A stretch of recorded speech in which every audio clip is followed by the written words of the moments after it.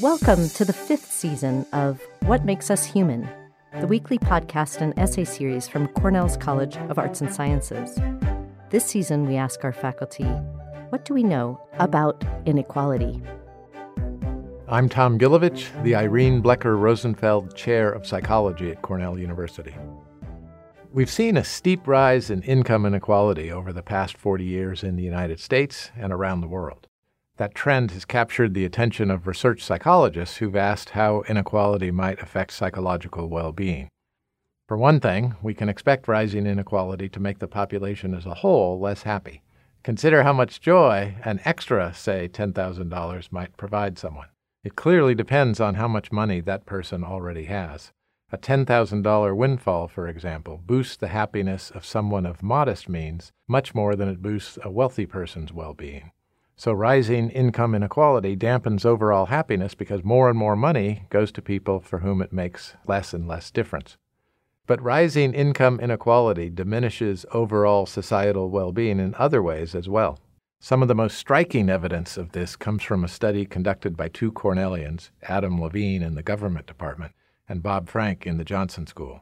Adam and Bob found that people in U.S. counties that experienced the greatest increase in income inequality had higher divorce rates, higher bankruptcy rates, and longer commutes than people in counties that did not experience the same rise in inequality. We know that relationship trauma and uncertainty, like divorce, financial trauma and uncertainty, like bankruptcy, and long commutes make it all really hard for people to flourish and be happy. So it's hard to imagine a more toxic stew when it comes to human happiness than increased divorce rates, bankruptcy rates, and longer commutes. But why would growing income inequality lead to effects like longer commutes? Research shows that when the distribution of wealth varies more and more, so does the tendency to compare ourselves to those around us. The question, how am I doing, becomes less of an absolute question and more of a relative question. When income inequality grows, for example, someone who might have been satisfied with an 1,800 square foot house will now see a neighbor's 3,000 square foot house and want something just as big. Or someone who might have been perfectly happy with a Nissan Leaf electric car wouldn't be nearly as happy with it after seeing a bunch of Teslas in the office parking lot. So the person buys a bigger house in a more affordable neighborhood farther from work and ends up burdened with a longer commute. Or the person takes bigger financial risks in order to afford the bigger house or the fancier car and increases the risk of bankruptcy. When inequality increases, in other words, it becomes harder and harder to, quote, keep up with the Joneses, making people more financially and psychologically stressed.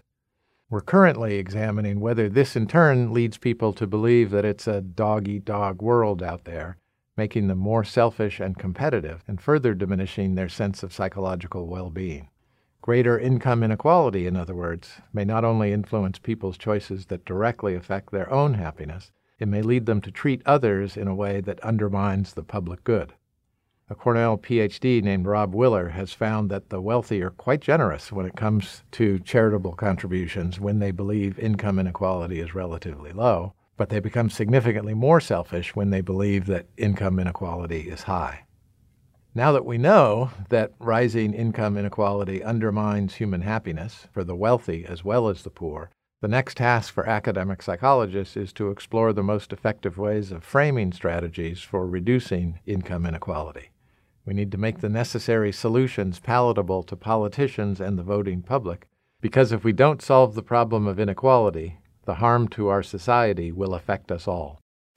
Join us for another edition of What Makes Us Human, brought to you by the College of Arts and Sciences at Cornell University. For more essays and podcasts, visit us online at as.cornell.edu/humanities.